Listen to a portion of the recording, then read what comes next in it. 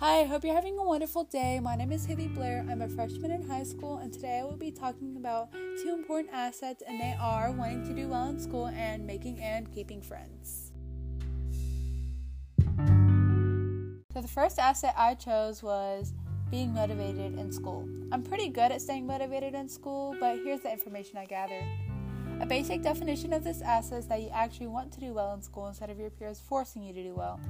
According to Pivotal Education, an important aspect of why you should want to do well in school is it helps you prepare for your future, whether that's job interviews, building knowledge, helping you be equipped with a future job, social skills, etc.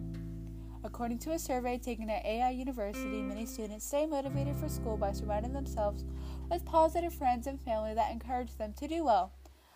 A way I stay motivated is by setting goals and trying to achieve them. Something that you and I can do to stay motivated and help others stay motivated is to set goals and be a positive role model to friends and family. The second asset I chose was making and keeping friends. I kind of struggle with this asset, so here's the information I gathered. A definition of this asset is that you can make friends easily and you can keep the friends that you make.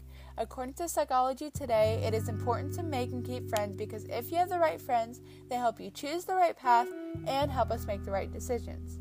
Also, according to Psychology Today, a way to make and keep friends is to put yourself out there and value quality over quantity.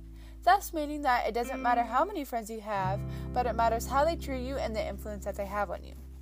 Something that both you and I can do to improve this asset is putting ourselves out there and picking trustworthy and responsible friends over many friends that are bad influences.